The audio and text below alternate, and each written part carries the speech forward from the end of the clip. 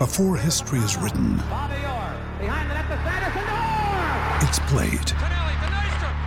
Before it's frozen in time, it's fought one shift at a time. Before it's etched in silver, it's carved in ice. What happens next will last forever. The Stanley Cup Final on ABC and ESPN Plus begins Saturday.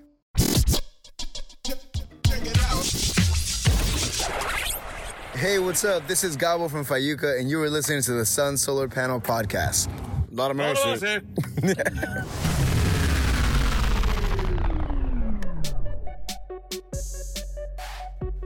Welcome to the Phoenix Suns Solar Panel Podcast. Do appreciate you guys joining us. If you are live on YouTube, yes, we are recording a day late, but that is okay. My name is Tim Tompkins, joined as always by Mr. Dave King. Hey there. How's it going, Suns fans? Right. And of course, we could not and will not forget Greg Esposito. Ahoy.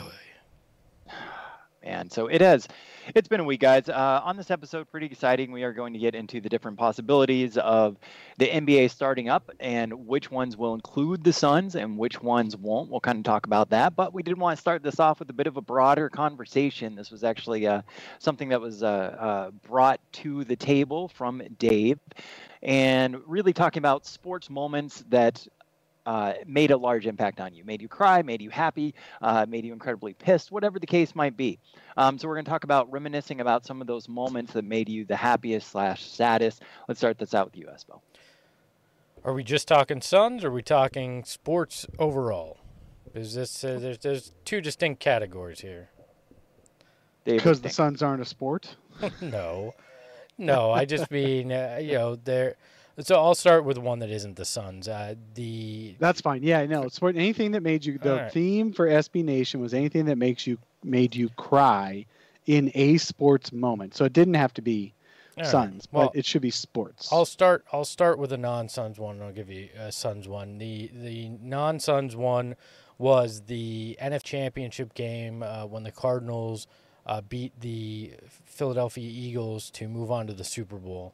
Having grown up in this town, watching the Cardinals come here from St. Louis, be the laughing stock of the league, only have one playoff appearance prior to that.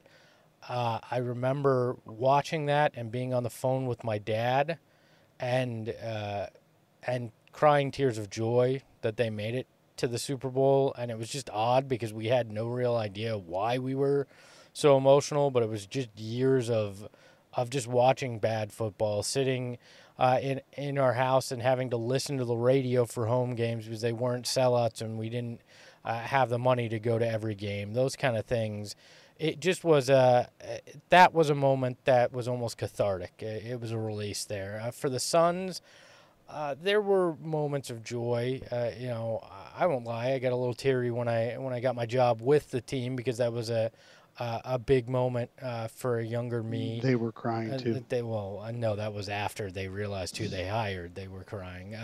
But then I think, and it's a moment that's actually going to re-air on Fox Sports Arizona tonight when Robert Horry hip-checked Steve Nash. I don't know that I got oddly emotional about that, but it was like anger and then emotion and then what does this mean with Amari and Boris? It was just a weird grouping of emotions from kind of a negative perspective there. And then I'll never forget crying over John Paxson's shot as a 9-year-old. So that's kind of the spectrum of time, the most memorable time sports made me cry. So, it's interesting that it's almost impossible to find that Game 4 of the 2007 playoffs on YouTube, where Robert Horry hip-checked Nash. You would think, as one of the most watched shows or games in history, at least Suns history, it would be on YouTube somewhere. And nobody, I just couldn't find it when I was looking for it one time. And then somebody else mentioned that that's one of the hardest games to find, or that entire series is one of the hardest series to find. It's easier to find 1990 games against the Lakers than it is to find that series. So that's interesting. So I'm looking forward to watching that on Fox Sports Arizona.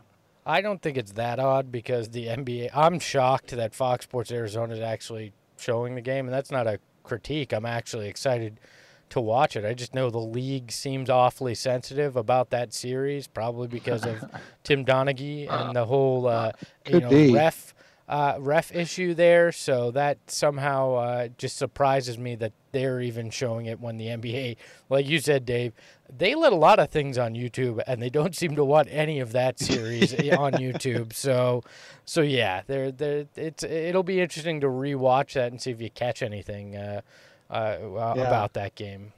As far as my experience crying in sports, I'm not really. Look, my kids will tell you that I am a lame ass crier in movies. Like so much that they'll laugh at me crying while they're crying because they're sensitive little girls too.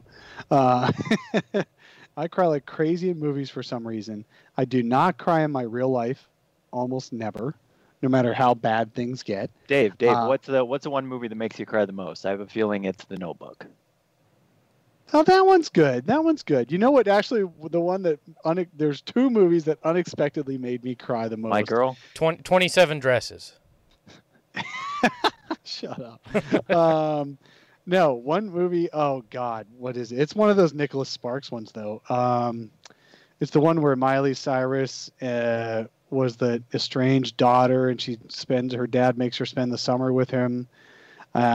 Turns out he's dying of cancer, and that's why he's making her spend the summer with him. And she spends the whole movie be all mad at him. And then they finally start making friends, and he collapses on the beach, and you find out he's got cancer. And I'm just like, oh my God, I was not expecting that. I was thinking it was a dumb Disney movie where everybody was going to end up happy at the end, and it wasn't. And so that was my kids were laughing at me as the tears were rolling down my face, because as a dad with daughters, I imagine that being the worst thing that could happen. I thought you were going to say Nicolas Cage movie. No. Those make me cry for different reasons. Yeah, no kidding, right? God, he's had some really good ones and some really bad ones. Has he? Shout out to Chris Cole on Twitter, Suns fan and Nicolas Cage fan extraordinaire. And then the other one that surprisingly made me cry was A Star Is Born, but I think that made everybody cry. So we got some comments from some listeners in the YouTube chat. DJ Mike 5 saying that when Nash played with one eye against the Spurs, the last time they were in the playoffs, man, that was emotional me for real, finally beating the Spurs. I love Isaiah Coleman's comment. Dave looks like he cries during Titanic. Hey, I might have. Fabio says Dave cries during The Lion King when Scar kills Mufasa. Yeah, Lion King is awesome. Actually, probably when Mufasa died after the wildebeest went crazy, that might have been a point where I cried too. I don't know. I'm a crier in movies. I'm an unabashed crier in movies. I feel like Dave would cry when Scar lost his power, lost the throne in Lion King. I feel like that's the point that Dave would cry at. You know. Hey, well, when Simba reclaimed it, yeah, on the reclaim for sure. Heck yeah. I named my German Shepherd after Scar on Lion King. And every time I tell him his name is Scar, I think people think I was like trying to pick a badass name. No, I just picked Scar because he walks goofy. Yeah, because Scar did walk goofy. Coach Fallen Fonder says that he's a diehard Saints fan and did cry when they won the only Super Bowl. Iverson Vlog Sun Life says he cried when the Suns got the first pick for the first time. I wonder, did he cry when they didn't pick Luka? Yeah. He cried twice on that one. It's fine. Aiton's great. Thanks, Tim. Dave cried during the Avengers when Thanos took over. No, but I probably did missed up when the Avengers fought back, but only in Infinity War, not in Endgame. For some reason, Endgame I had no emotional reaction to. But I will tell you the one time I remember crying for the Suns. A Dave crying meme. I could be like Jordan crying. Yeah, that'd be good. I did cry once. It's weird. I did not cry in any of those playoff games. I only cheer so loud I like make myself dizzy and stuff like that as when I was a fan. And even in Media Row, I probably break the rules a little bit because I cry sometimes. Not cry, excuse me, when I yell and make snarky comments on Media Row sometimes over the Suns. But I don't cry. There was one time though that I remember recently. The one time was actually opening night of 2018. The Suns' first game with DeAndre Ayton played against the Dallas Mavericks. First game with Luka Doncic. The Suns had just come off that awful season, and their first game with Igor Kokoshkov, they make 19 threes, including Devin Booker scoring 19 points in the fourth quarter, including 14 straight for the Suns. He just made shot after shot after shot, and I'm so used to, over the years, I'm not just talking about these bad Suns teams, I'm talking about the good Suns teams too. No one's ever made 6 shots in a row in the fourth quarter to win a game. They just haven't. And that actually, as opening night, and me going, God, this playoff drought might be over. What are we seeing here? What is this? What's going on? That was just that was a moment that had me just a little bit hot in the face and a little misty. But other than that, I'm not a sports crier. Dave, how about you, Tim? Dave, tell us when you cry. Actually, one movie question for you, Dave. Sure. Have you seen it? Life is Beautiful. No. Go watch it. It's the Roberto Benigni film that he won an Oscar for. You will cry the entire time. I in theater. I don't want to. Bawled. I don't do movies to cry. Well, you should. It's a great film. You should. And if you cry during movies, it's only good when I'm not supposed to cry. Like when I didn't expect to. Okay, fine. Tim, what are your moments? I don't think that I have ever cried over sports. That being said, I came into basketball a little bit later in life. But the most meaningful moment of basketball that I can remember was when it was college basketball, the U of A, when Derek Williams beat Kyrie Irving. I think it was in the Final Four, and I was just getting into Suns basketball then. And that was probably the most meaningful stretch of basketball, honestly, that I've ever been able to witness. Because then I became a Suns fan, and I've had meaningful sense. Nothing. This was the first season where we had 25, 30 games where they were meaningful games through that portion of it. Of course, we're going to talk a little bit more on the show about whether or not that's going to continue to be meaningful and whether or not that mattered. But that was really the first stretch of Suns basketball in 8 years that meant a damn thing. So hey, I got to say that DJ Mike 5 has never been righter in his first comments. Which one? LOL, I think Dave scores during Police Academy. Well, and then he said he meant cry. Before he corrected himself. Dave's go-to movie when he movie? Yeah, when Dave wants to score Police Academy. I was right. God. Dave trying to score during Police Academy is the worst visual ever. Sometimes it's not a one-way street. Thank you, DJ Mike. Fair enough. Let's move on, guys. I do want to thank a listener. Hey, DJ Mike brought it up. I do want to thank a listener for supporting the show, Mr. Rick Johnson. He's been a supporter for a long time now. Rick, we really do appreciate you. If you guys feel like you get something out of the show and you do want to support, there's a $5 or $10 monthly donation. You do the $10 one, I'm going to send you a bunch of Sun swag. But either way, just hit the support the show button. But thank you so much, Rick. We really do appreciate the months of support that you give in the show. Thank you, Rick. All right. So as we alluded to earlier, the Suns might or might not have a chance at a postseason run. The NBA Board of Governors have had their meetings where they've really been talking about different scenarios in which the NBA season could resume. We are sure that you've heard about a lot of these, some of which will have the Suns included and some of which won't. So we're going to really talk about that. They're expected to do their vote on Thursday. They had a 2-hour meeting on Friday. USA Today reporting that after the Board of Governors meeting on Friday, the NBA does not have definitive clarity of when the season will start and what format it would entail, but there does seem to be some strong reporting of what is likely to happen. Some of the options that the NBA is looking at is they could have all 30 teams resume the regular season to determine the playoff seeding. Doesn't seem likely. The league could host a play-in tournament, both to exempt lottery-bound teams from traveling and allow playoff bubble teams a chance to secure a postseason spot. It's where the Suns come in.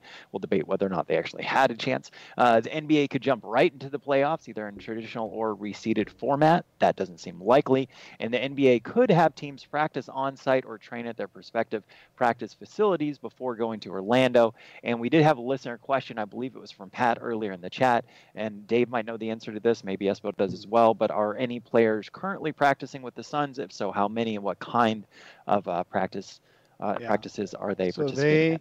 We have had interviews with Frank Kaminsky and Mikal Bridges so far, Zoom interviews with those guys. And they both said that most of the players, well, they haven't named names because everything's staying kind of private right now.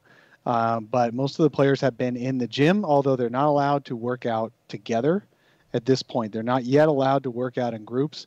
The thought is that will happen in the next few weeks, but nothing right now. That'll be a slow ramp up. Right now, they're just trying to get back into physical shape. These guys, some of them had gyms at their homes and some of them didn't, and so you've got to get back into shape as a pro basketball player if you're going to compete on the highest level. So right now it's singles. They're just working out with a single player, single trainer, and hopefully that'll progress to group stage soon. The timelines that people are pretty well thinking along, no matter what format the NBA comes back in, is that teams would be asked to go to Orlando around the 11th of July and play regular season counting play would resume around the 31st of July. So there's a lot of ramp up time prior to that as players and teams get more and more comfortable with what they're going to be willing to deal with what if somebody gets sick. So I think this is interesting. I think it's going to be a wild and wacky situation because as soon as one player gets sick, what do you do? But it's certainly something that's progressing. And the NBA, just like all the other leagues, are not going to give up billions of dollars if everyone's willing to sign off on waivers. Yeah, and I back to the players that are there. I've seen Javon Carter, it was on Instagram or Snapchat, one of the two, posted that he was there. So we've got confirmation. No surprise. Some guys are there. If I expected anybody to be out there working and hustling right now, definitely Javon Carter. Yeah, and you know who was in the background though? Oh God, I just forgot his name. Jared Harper was in the background of Javon Carter's little video. Yeah, I don't know how they were allowed to be in the same area in the same place. So maybe I didn't recognize him properly, but it sure looked like Jared Harper. It could have been him. I don't know exactly how, what the rules are with NAZ guys. Are they allowed to work at, this is all so weird, but I know. Well, Jared was released by the Naz Suns. That's true. So I don't know how all this is working out right now, but when you look at it, it's good to know guys are back in the gym. We know they're at the Madhouse on McDowell, that the Suns have shifted all their operations there with the arena stuff going on, the practice facility not done yet, so we know that they'll be working out there. We know that it sounds like the Players Association has pushed that they don't want to go straight into the playoffs, that these guys need some kind of tune-up, some kind of warm-up. So whatever one of these plans they go with, it's not going to be the one where they go straight into the playoffs. And I think we will see some kind of expanded field. But I don't think we're going to see all 30 teams. There's no point in bringing that many people. I think you're right. There. The two that I and when I say I heard, when it comes to this stuff, I'm literally just watching or listening to the ESPN dudes and all the other outlets as well, Bleacher Report and stuff like that. So I don't know any more than you guys do that are watching this. But what I've heard from the ones that I think are the most right most of the time is that the 16 team is not going to happen because there's too many other teams that need revenue as well. And the 30 team is not going to happen because there's no point playing a handful of games if there's zero chance for you to make the playoffs. So what they're going to do is they're either going to go with the 16 that are currently set for the playoffs plus 4 or plus 6. So it's either a 20 team or a 22 team. And I think the 22 team proposal probably makes the most sense. And I think it was Brian Windhorst who said that's the one they're leaning towards the most, because that 22 team means everybody that's currently in the playoff field plus any team within 6 games of that final 8th seed will make it in, and that based on... And what's magic about the 6th game, sorry, Greg, I didn't mean to interrupt, but I did at the same time. What's magic about the 6 games is that's the only way you get an extra East team in to add into the round-robin fun, or the play-in fun. And it also is the furthest back anybody has come. So supposedly that's the first back anybody's ever come after 65 games to make the playoffs. Yeah, which was where I was going. There is a thought process behind that 6 games. Plus, it gets you Devin Booker, Zion, Bradley Beal involved in this, which I think is a key part of this. It's especially the Zion factor, that they want additional star power that can be introduced to the national stage, because they know when they come back, when this starts, whatever the format is, there is going to be immense amount of eyes on them because people have been starved for sports content, and it certainly sounds like baseball isn't going to beat them to starting play with what's going on in that league. So it'll basically be the NBA and the NHL competing for eyeballs, and the NBA is going to get a vast majority of those, so they want Zion and Bradley Beal and potentially Devin Booker to be seen on that national stage. And I think it makes perfect sense because that's what TNT and ESPN are going to want. They're going to want as much star power packed into every one of these games as possible because they have to make up for the regular season revenue they lost and the potential revenue that they were going to that postponing the playoffs could cost them. So adding more intrigue into it is very important for broadcast partners, not just the league. And that's why I think this 22-game field is what, or 22-team field is what's going to come to fruition at the end. Let me ask you guys a question. The Phoenix Suns are 26-39 on the season. Do they deserve a chance for this postseason run? Well, 2 things. A, this does not end their postseason drought. Let's not act like all of a sudden the Suns' postseason drought is over, because it's not. They did not wind up as one of the top 8 teams in the Western Conference. So just because this quarantine, pandemic playoff is going to happen does not mean that the Suns have magically ended their drought. Let's not pretend that, right? And do they deserve it? Probably not. 13 games under 500. They're 6 games back of that 8th spot. In most years, we would have been preparing for the draft lottery and looking at what prospects they were going to be able to get with the pick that they were in line for. I mean, that's the reality. They were 3rd worst in the West when the season was suspended, all right? This is not a team that deserves to be in the playoffs, but that doesn't mean that they can't make some noise if they get in. They're going to be healthy. You're going to have everybody back, and what's going to happen in this pandemic playoff is simply the team that gets hot, the team that finds their chemistry the fast enough, is going to be able to make a run and stays healthy. Yeah. I mean, that's the bottom line with all of this, and weird things could very well happen in this where potentially a big-name player gets sick, and it shifts the balance of everything. This is going to be a very odd, very strange run, not just because there won't be fans, but because they've taken what amounts to an off-season between the last time they played a regular season game and whatever format they're going to play in Orlando. So just because the Suns don't deserve to be there doesn't mean that they couldn't make a run. We could see that team we saw in November and parts of the rest of the season that looked like a legitimately good team that beat the Philadelphias of the world. That team could show up in Orlando and make a run, and I'm perfectly fine with that. Yes, there'll be an asterisk next to whatever they do, but there is talent here, and as long as they mesh, so let they me can ask win. you a question. How many championships, I know this is tough off the top of your head, but how many championships did Greg Popovich and Tim Duncan win?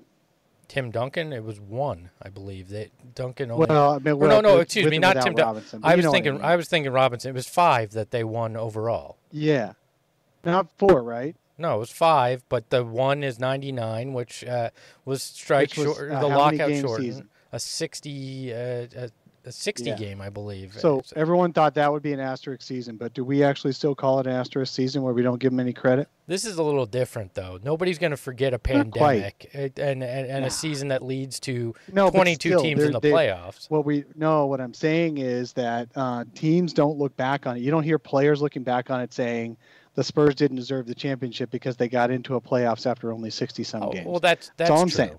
Yeah, if 2011, did the Mavericks win a championship? Yes.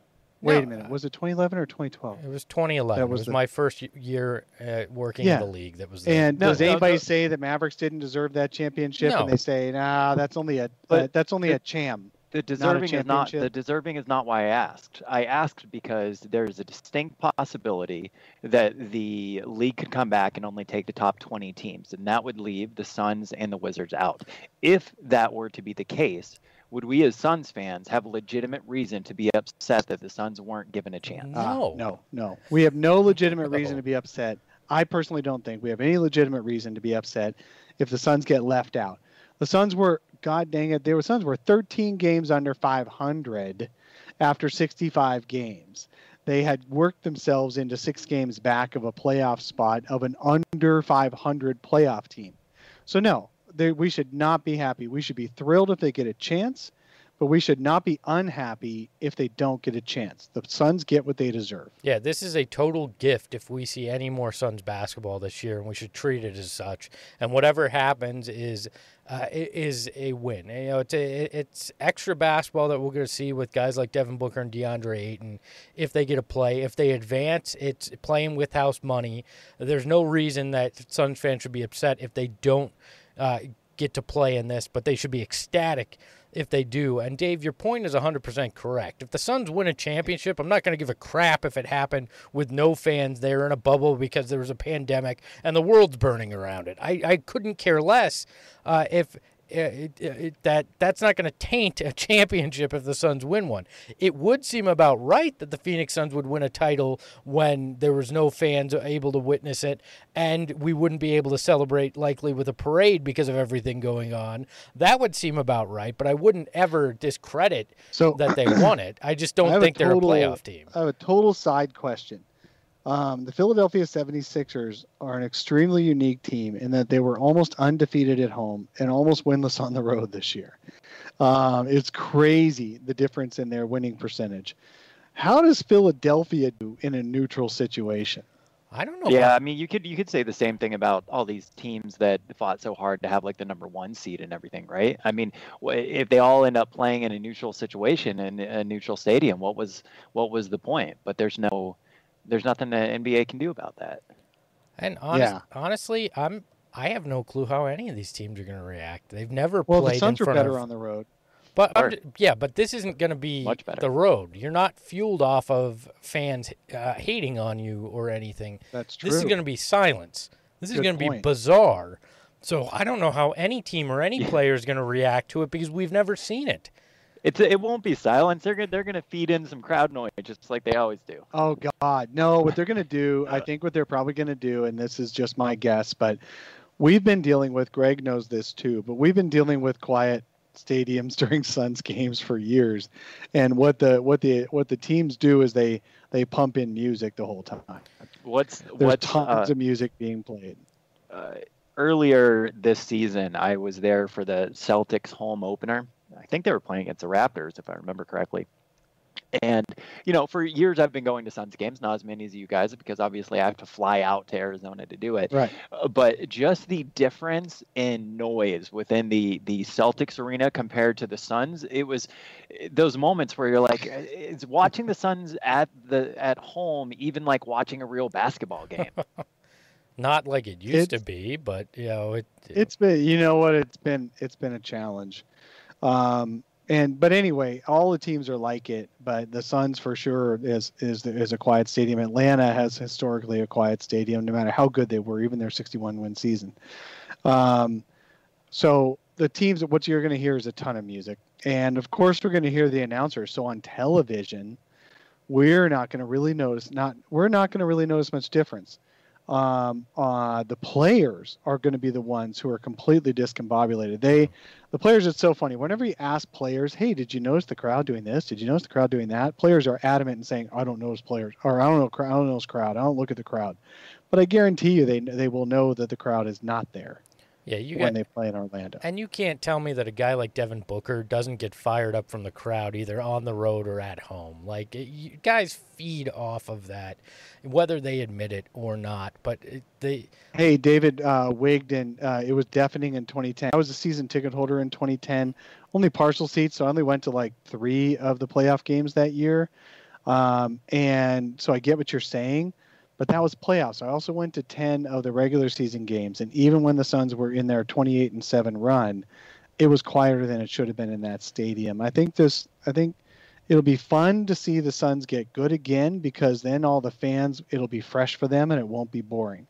I think people got a little bit taking the team for granted toward the end of that 7 seconds or less run. It was deafening as late as 2006, but I don't even know if 2007 was as loud. Yeah, I mean, let's be honest. How excited is the crowd going to be with Dragan Bender and Marquise Chris out there?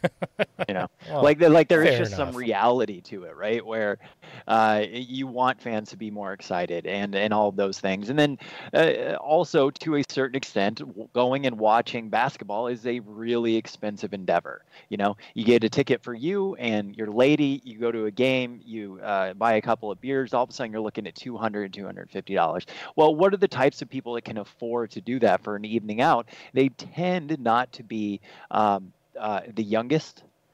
Yeah. You know, they tend to be a little bit older, a little bit quieter, a little bit more reserved. So to a certain extent, I do think that you have the combination of a bad team as well as a price point that makes it so people that would tend to be a little bit louder in some of those situations aren't given the opportunity, if you will, to be the majority of people within those seats.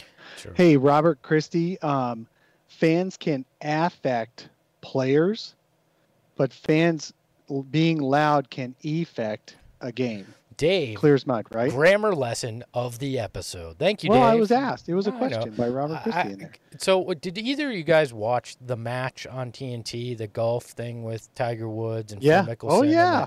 I and- was hanging out with my dad that day in Pine Top, and we literally watched that for 6 hours, and even he, an 80-year-old golf fan, was going, this is the most boring thing I've ever seen, but I'm not turning it off because it's the only live thing we've had in months. But what I found interesting about it was they had everyone mic'd up. Tom Brady, Peyton Manning, both Phil and Tiger.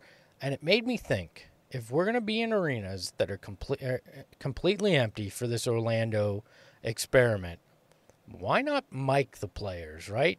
Why not? Well, you pick know a select why, few Greg. people? Well, You should Yeah, know this but more look- than anybody. What's mic'd up and what's actually allowed to go over the air has to be approved by the teams. but they had and it's not. It ends up being not interesting. I mean, even when you look at like what the coaches are saying in the huddles, they're like, defense, go out there and get them. Like that ain't what they're saying. well, You know, but, so but it's to not me, even interesting banter. we're in a completely different ball game right now, right? If ever you're going to get access to things that you weren't getting access to before, it's now. And they're going It to definitely need, would be fun. like, But give me Tim's that, right. and They're then not going to do it. but then give me a second stream of revenue. This is why I think you might be able to do it. Because on TNT, on ESPN, you're going to have to filter it, right? You're not going to allow curse words and anything like that. But give me a pay-per-view option, a streaming option where I can buy the completely unfiltered, uncensored version.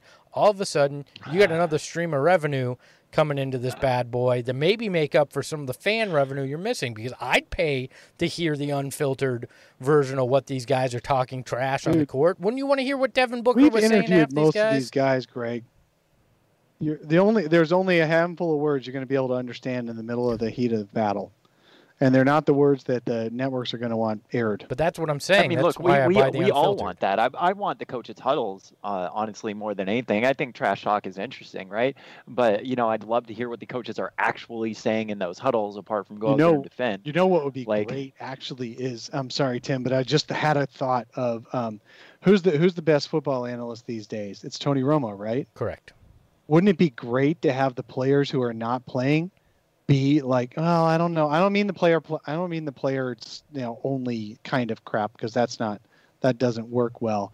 But how about coaches actually talking about what you're talking about in a huddle, like having a coach actually live talking through another coach's huddle and saying, this is what he's probably saying, this is what he's focusing on. I don't know. That would be kind of throwing each other under the bus, though. I don't know. They're gonna have to get creative. I wonder if players who aren't playing in the game that's going on, maybe in the stands to watch who they may be competing against next, which would be interesting to see fan reaction for that. There's lots of little nuances that are going to be immensely interesting about how this is put together and how it's going to work out. And then the other question is, how the hell does the draft lottery work this year? If 22 teams make it into this, does that mean only the people that didn't make it in are in the draft lottery, or does everybody get a ping pong ball this year, or a certain number of ping pong balls? Like, how in the world is that going to work out? And when are we even going to see an NBA draft? Because it should be, the month we're entering into, June, it should be this month, but it's not going to be. So when are we even going to see an NBA draft? Are we talking September, October? How is any of it going to work? Yeah. But you know what we get this year that we have honestly never had before if everything goes off? We have basketball in August. Well, that's true. I mean, no, we're going to have like the most jam-packed year and a half of sports that we've ever had in our lives to make up for this. Somebody put on the Haydu put a pop-up NBA. Oh, give me that. Can you imagine pop-up players video? being able to like just like kind of like Instagram or whatever it is, maybe it's Snapchat, I don't know, where your comments flow across the page. That'd be awesome. Just random facts about guys just popping up like the old pop-up video.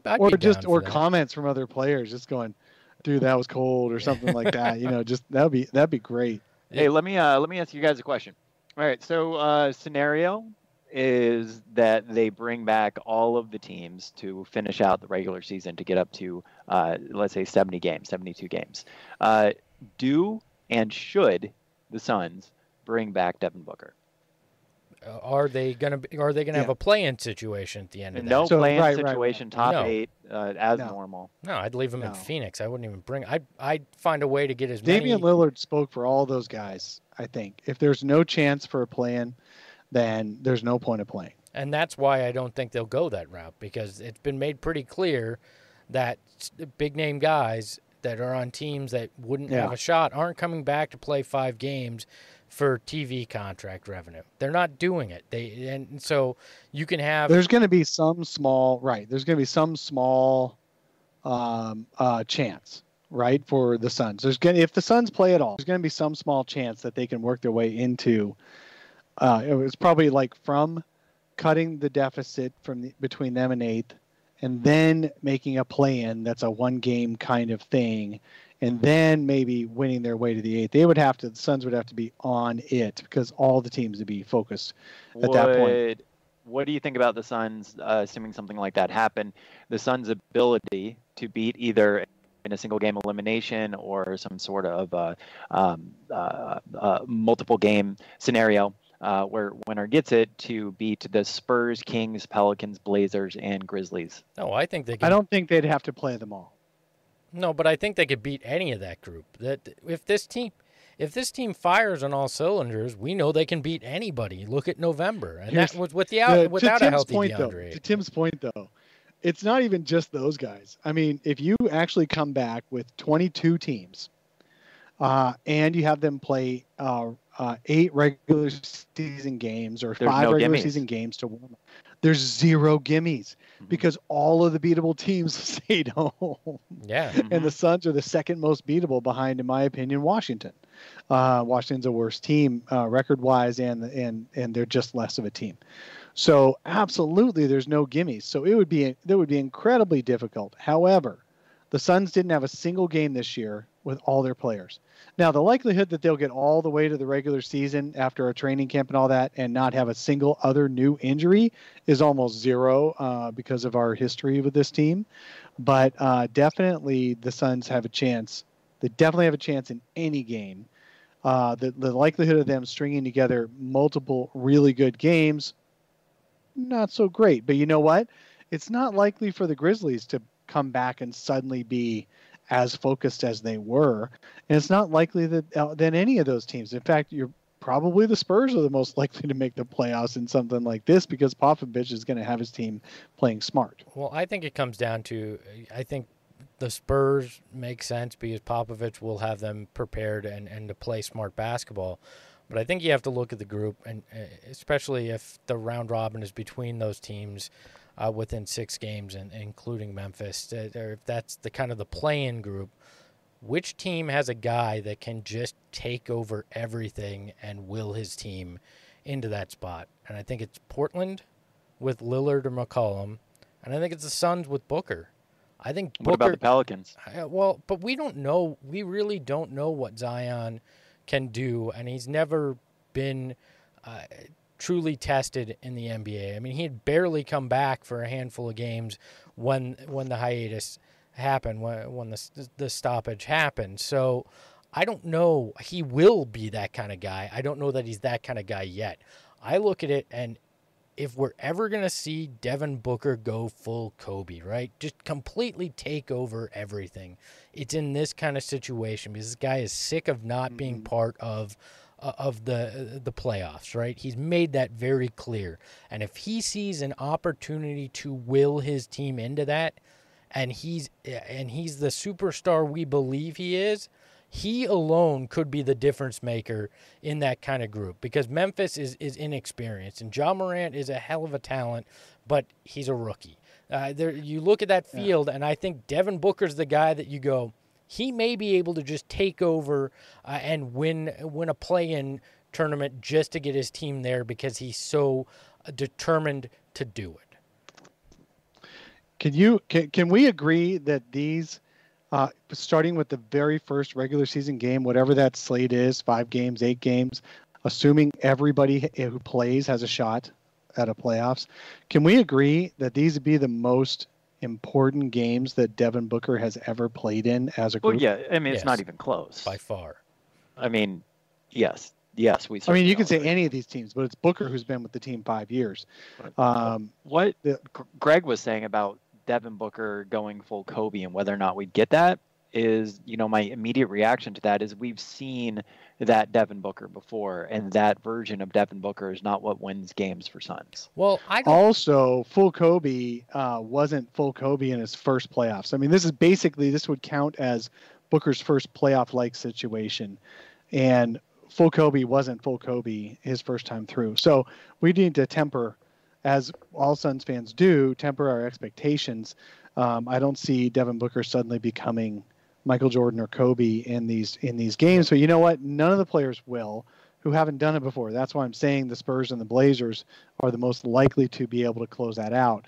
But God, that would be fun. Assuming there's health, that would be so fun. And I'm not saying Devin Booker winds up going back into his all I do is score and try to score 70 points a game kind of situation. But I'm saying he becomes that heart, that motivator for this entire group, does the little things, scores, and just wills the team in that way. I'm not talking, selfish Kobe. I'm talking the guy that won championships, playing with a team there in LA, and just basically Devin Booker taking the step to superstardom. And Dave, you talk about, Kobe, his first playoffs. Yeah, Kobe's first playoffs was, I believe, year 2 when he was, or even year 1 when he was 18. Jordan never missed the playoffs, so his first playoffs was his rookie season. We're talking about a 5-year veteran here. We're not talking about a guy that just fell off the turnip truck into the NBA. So I think that's why we could see that next level step where he just wills them into it. Now I'm excited. Whatever we get here, right? I'm excited to see it because we are starved for this. Whether it's the Suns or anybody in the NBA, we're starved for this content. We badly need it. We need a galvanizing force that we all can watch and talk about together. And so hopefully we get to see the Suns. We get to see Devin Booker try to take that step. We get to see what DeAndre Ayton can do when there is actual pressure, not just the pressure of playing in the NBA, but the pressure of something is truly on the line now. What can these guys do? If we go back, somebody said Ty Jerome needs to step up.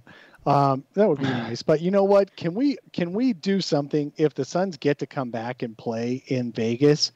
Can we, as fans, have a say in who plays and who doesn't in the rotation, so that we can actually take Elie Okobo and Ty Jerome out of the rotation? Wouldn't that be great? No, You're just going to play Devin Booker every minute. We've seen all-star lineups. We do not know. The fans do not need to be voting on who can play. Just no. Hey, let me ask you guys a question. Well, somebody has to tell Monty Williams not to give Elie Okobo 25 minutes in a must-win game. We've discussed this. Elie Okobo has some very incriminating pictures of Monty Williams, and that's why he's getting the minutes. We've accepted this. There's no other logical reason, so we know there is a reason for it, right?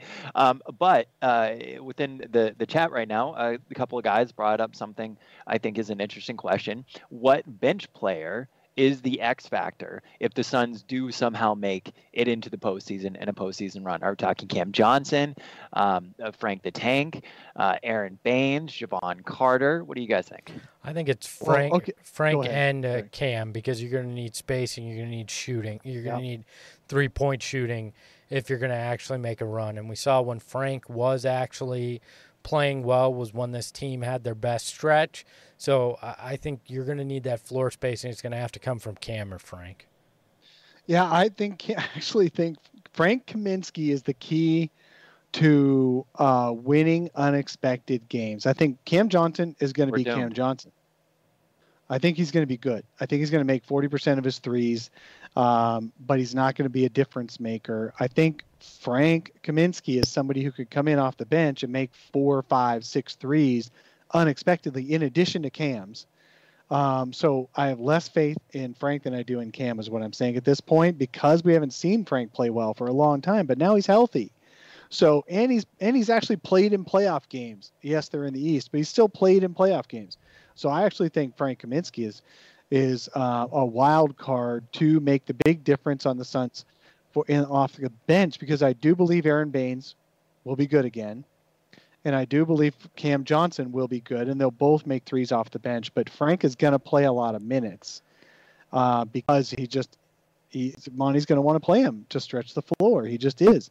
And I really think he's the biggest difference maker, even though I think probably Aaron Baines and Cam Johnson are the better guys coming off the bench. Frank is the one who can make the difference. If he gets 20 points as the eighth guy, Suns win. All right. I have to name Coach Fallen Founder in the chat the chatter of the show. He is he's brought it. He made a Replacements reference, the Keanu Reeves movie, where the replacement NFL. They weren't really NFL players, and he gives a speech about chicks dig scars.